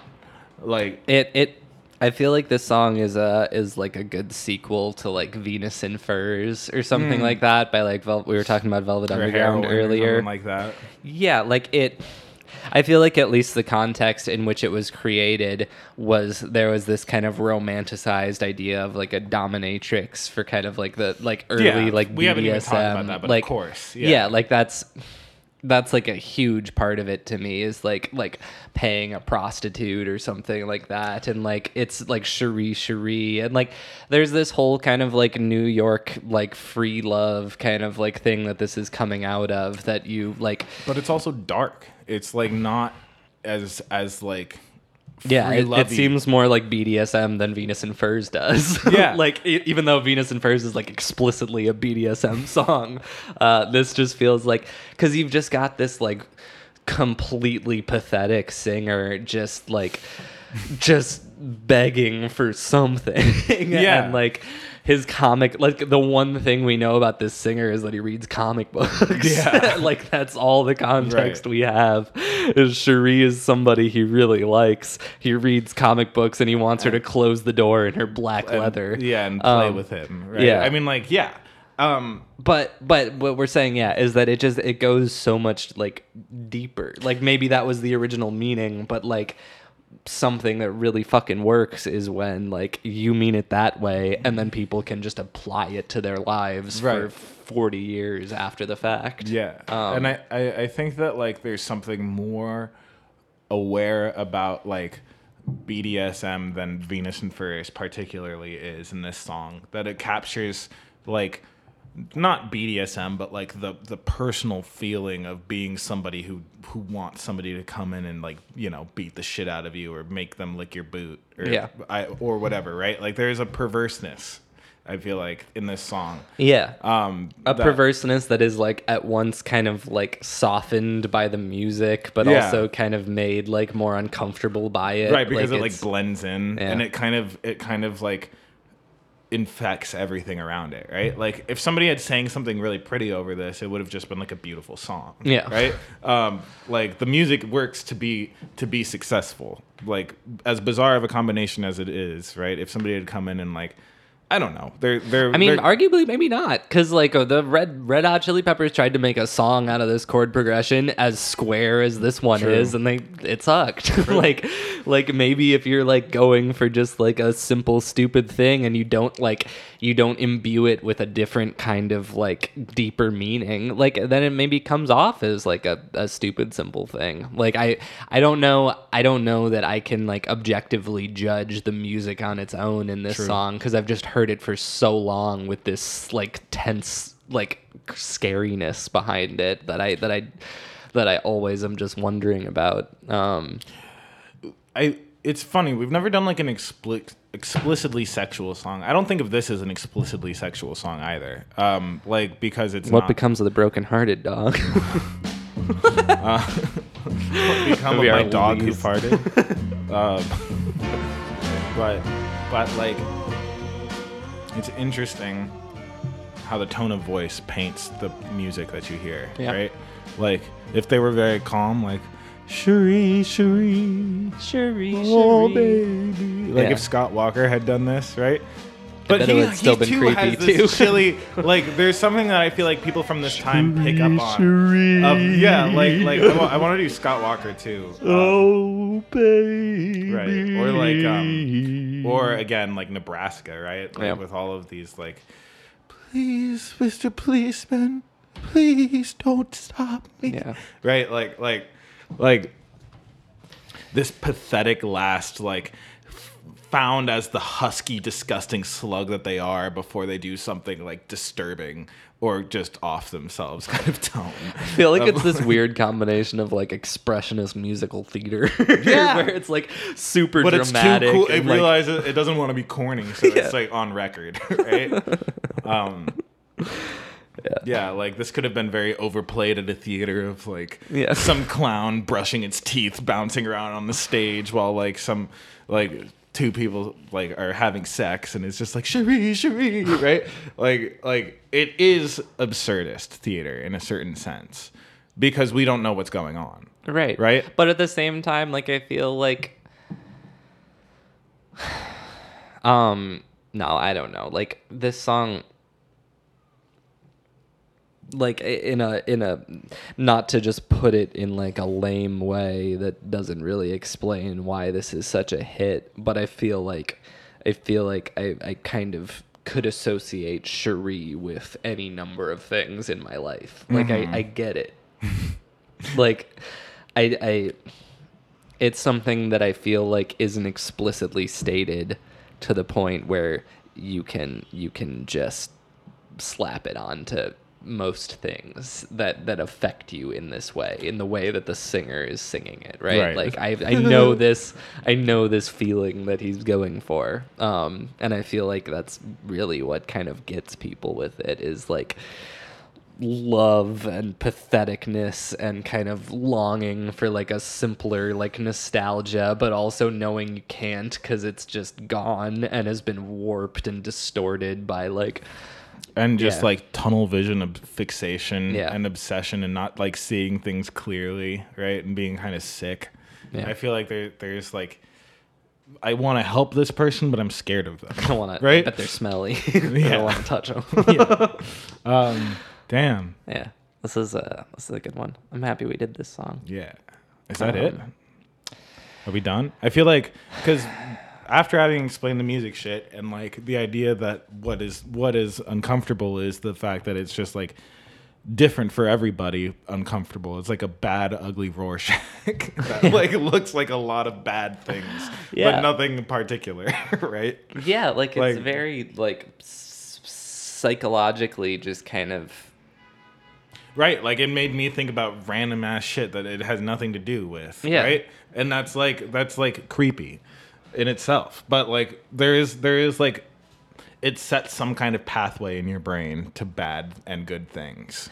But it also God, like I don't know, there's so many fucking like layers to it. Like I feel like it sets you off in this kind of bad direction, but the music just has your back. Like it's this like it's such a fucking like mind fuck of feelings that it makes you go through. Is like when have I felt like this singer? Oh God, like I'm thinking about all these things in my life that I feel uncomfortable and pathetic about, and then there's just like the warmest washes of just like the most like beautiful shit you could ask for, with nothing like disturbing the waters. Like it's just the most placid fucking lapping like wave just hitting you every chord of like it's okay. Like at the same time of like you're going through all this and it's just sitting there with this like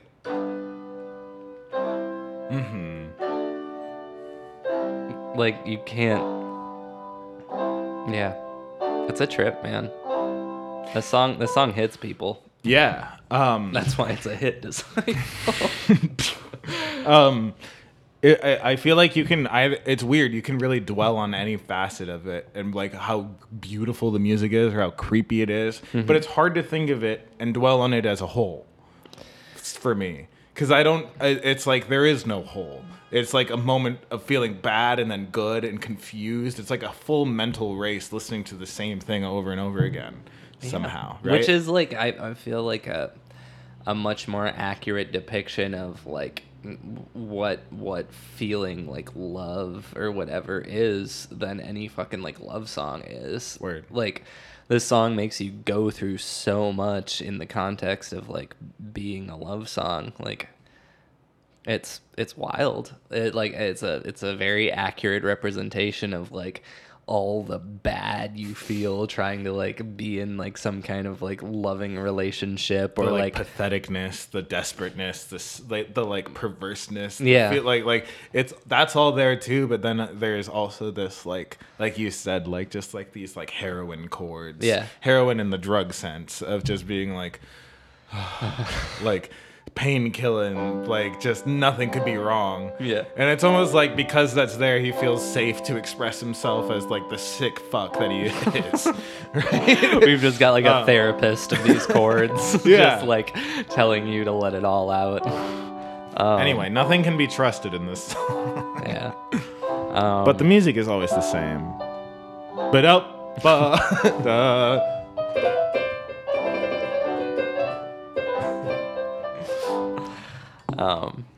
Good choice.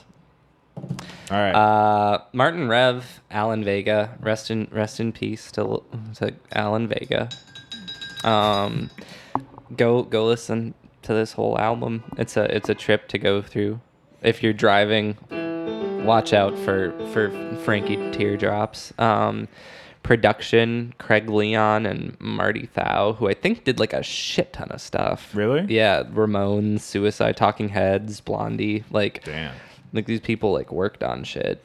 Yeah, this is a really like I feel like this album's like a really good like first dip into a lot of stuff. Like it gives you it's like listening the to the Berg Sonata kind of. It gives you like the beginnings of like synth pop and like the beginnings of punk and like the end of like the development of like the 60s into like whatever happened afterwards. Yeah, this is a good hit. Dead Air Records. Dead Air Records. Thanks for listening. We're still out here. Thanks for listening if you made it to the end. Shiny. Yeah. My color book fantasy. Send us emails with all of the perverted things this song makes you think of. Please do that. I already said mine. My brain just went to school shooters for some reason. So you can't do worse than that. But yeah, thanks for listening. We're still out here. Peace. Bye, billions. Bye.